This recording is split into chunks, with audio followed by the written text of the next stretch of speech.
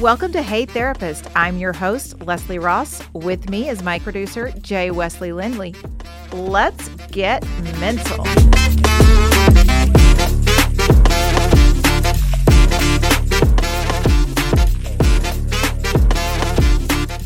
Welcome to episode 2. We're going to call this one Emotions Are Dumb.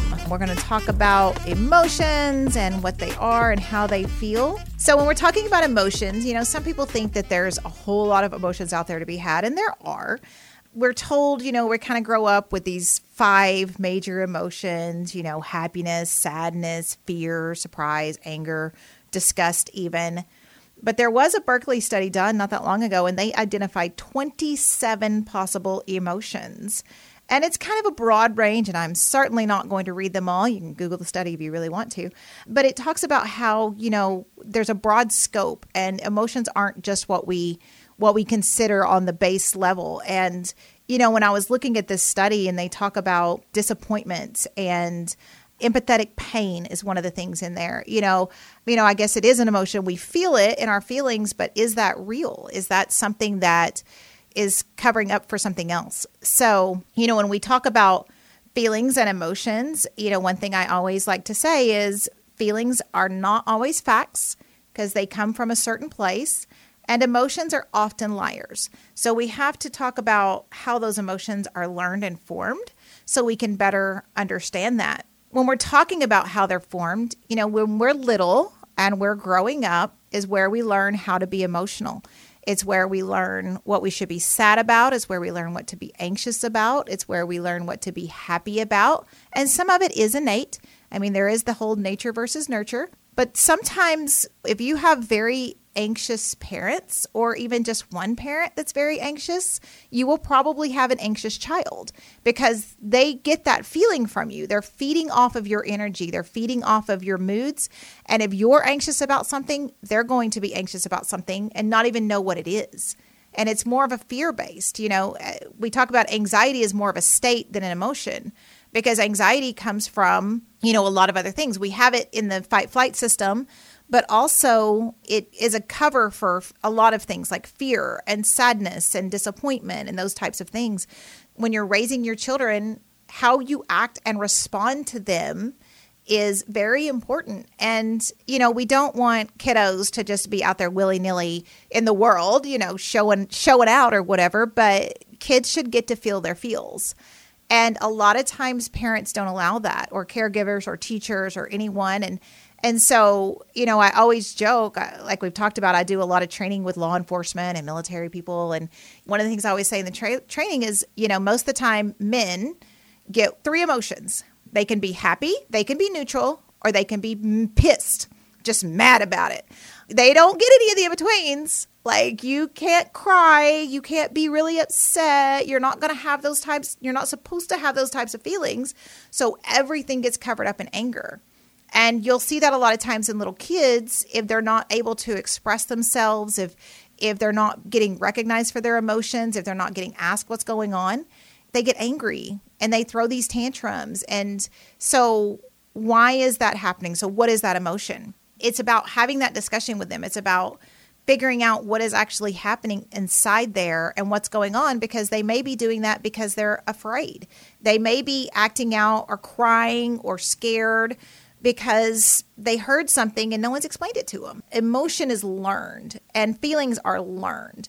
And when things happen to us in our life, stressful events, traumatic events, normal events, we have a thought about it, we have emotions about it, we have feelings about it, and it attaches in our whole body. And when we have things that are really uncomfortable or adverse or traumatic, that attaches with whatever mindset we're in at the time. So if you're a little kid, and we're in those early stages, because remember, we have our stages of growth, and kids are very selfish. And they're selfish because they literally do not have the parts of the brain that would make them not be selfish. Like, it's just not there. They don't understand. Yes, kids are ungrateful, 1,000%.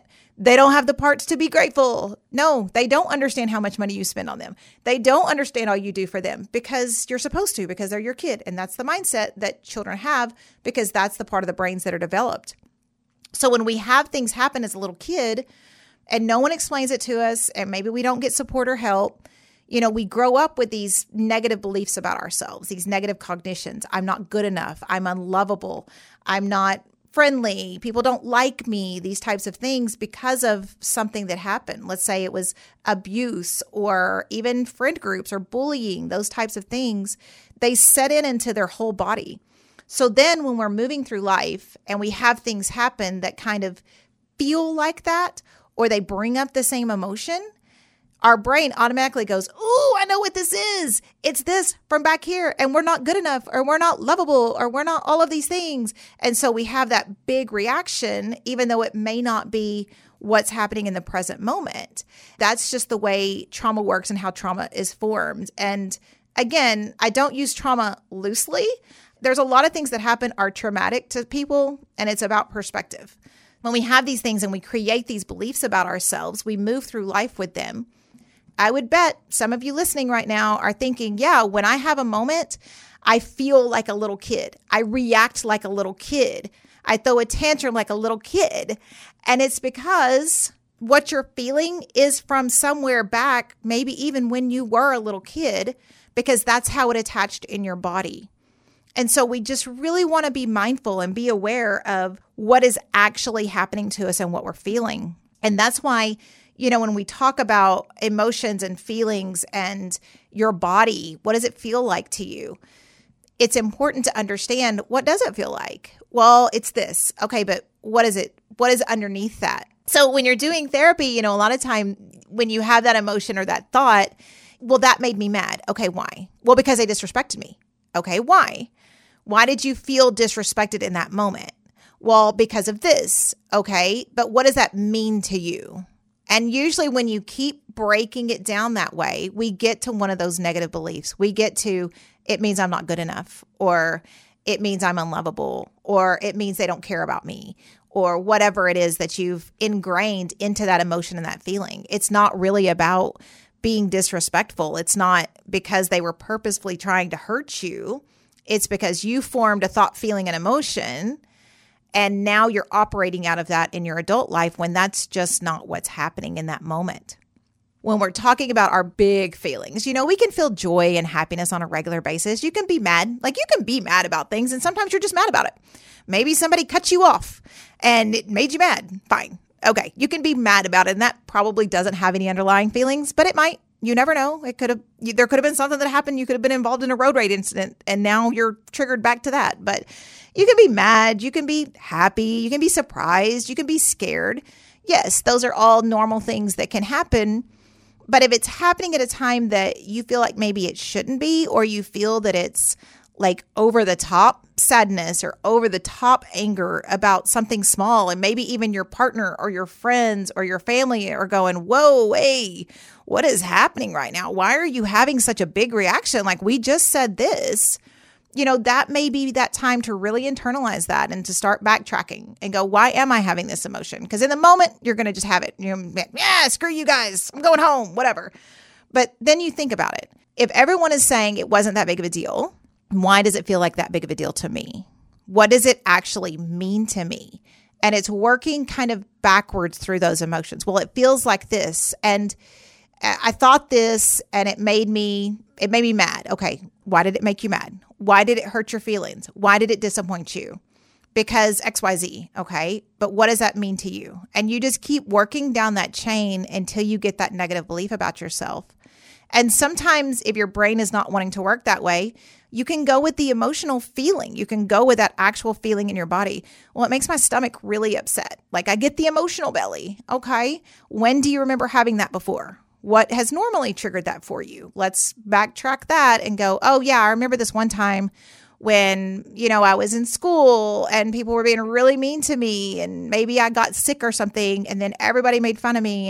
And now every time my stomach hurts, I get really embarrassed. Like when I get a stomach ache, or I have to excuse myself to go to the bathroom, even in normal situations where normal people would have to go to the bathroom, And so it's about backtracking that and figuring out, where does this come from and what does it mean? And then healing that part of you. And that little kid in you needs healed most of the time. We all do. I've never met anybody in my life that didn't have a little piece of their child, their little inner child, that little part of you that's screaming when they get their feelings hurt or lashing out when they get mad, need to do some work. It's having a conversation with that little part of you. It's talking to yourself. And some people are like, I don't talk to myself.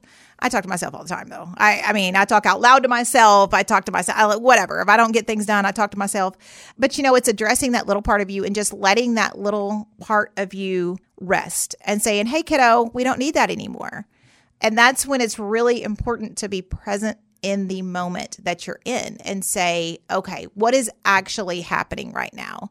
Is this person really targeting me? Am I really this afraid? Why would I be concerned about this or that? Let's say you're in a crowded situation and you start feeling that social anxiety, that, increased pressure. I'm trapped. I'm in a crowd. What is happening? Let's figure out why you're starting to feel that way. And in this moment, should you be concerned? And most of the time the answer is no. And maybe you should be. Like, maybe you're like, yeah, something about this I don't like. Like, my spidey senses are going off. My instincts are flying. Trust that always. But we have to be able to determine which is instinct and what is fear or something really old. Because I'm a big fan of trusting your instincts. I mean, we have instincts and gut reactions. I call them spidey senses, whatever you want to call it.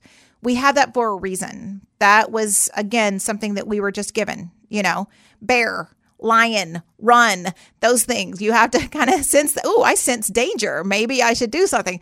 Those are very real. And I think a lot of times we're taught not to trust that because we should just go along or be comfortable with whatever situation you're in. Those are there for a reason. But if you're having this reaction everywhere and you're having this reaction that's keeping you from going places, or you're having this reaction and it's doing these things, then that's, again, when we know we have a problem. That's when we need to stop and go, okay, what is this really? Where is it coming from? How do I move through it? There are those things that make everybody uncomfortable. And some people say, well, I should be able to do that though. Other people do it. And I'm like, yeah, but they still it's like public speaking. I can train people. I can get up in front of 10 people or 1,000 people and do the same training and I'm fine. But I still get nervous before I get up. Like, my stomach starts doing that little dancey thing. And I'm like, oh, God, I got to pee. Like, you don't have to pee. You just went. I'm like, no, I got to pee. I'm going to have to pee in the middle of my seat. You're not going to have to pee. Go. Just get out there and start talking. And as soon as I get out there and start talking, I'm fine. And, but that's normal performance anxiety. That's normal get out there anxiety because it goes away. I'm not having a panic attack. I'm not stopping. I'm not unable to do it. I can still get out there and do it. It doesn't stop me. But, there was a time where I was having panic attacks. I could go to work and come home. But when I would get ready to go out and meet friends or go out to the bar or just go to a simple dinner, I would go into a panic attack.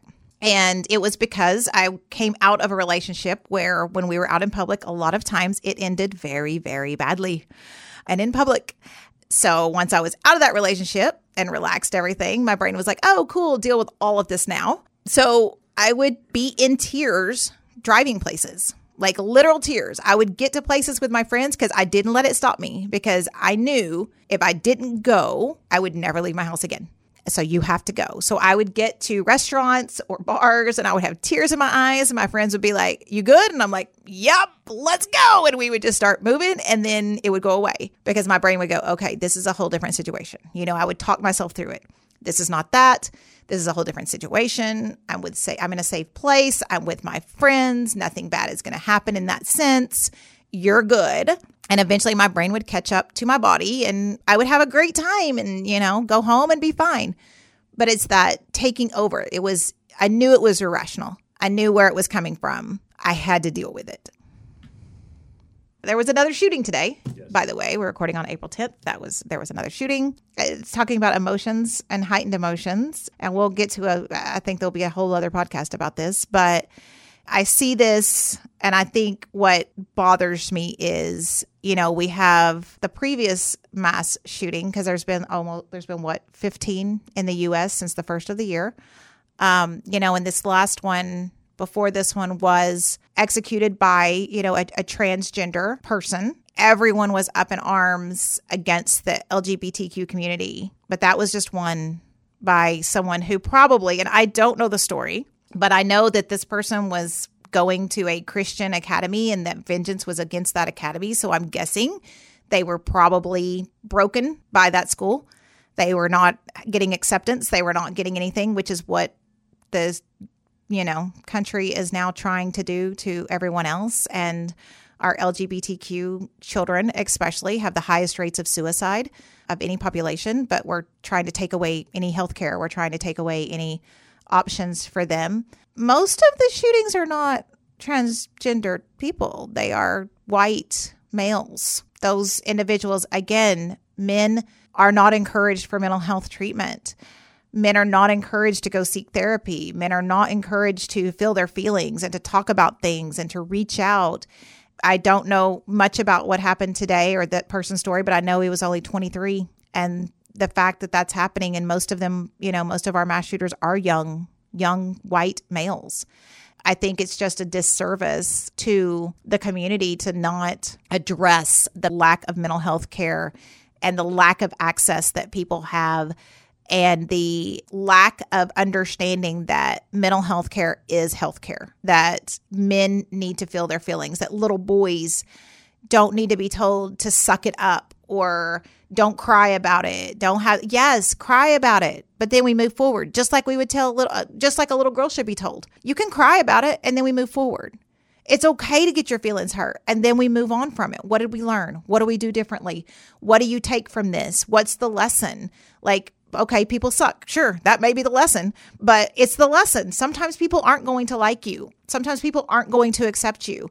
You are not going to be everyone's friend. You don't want everyone to be your friend. There's people out there you don't like too.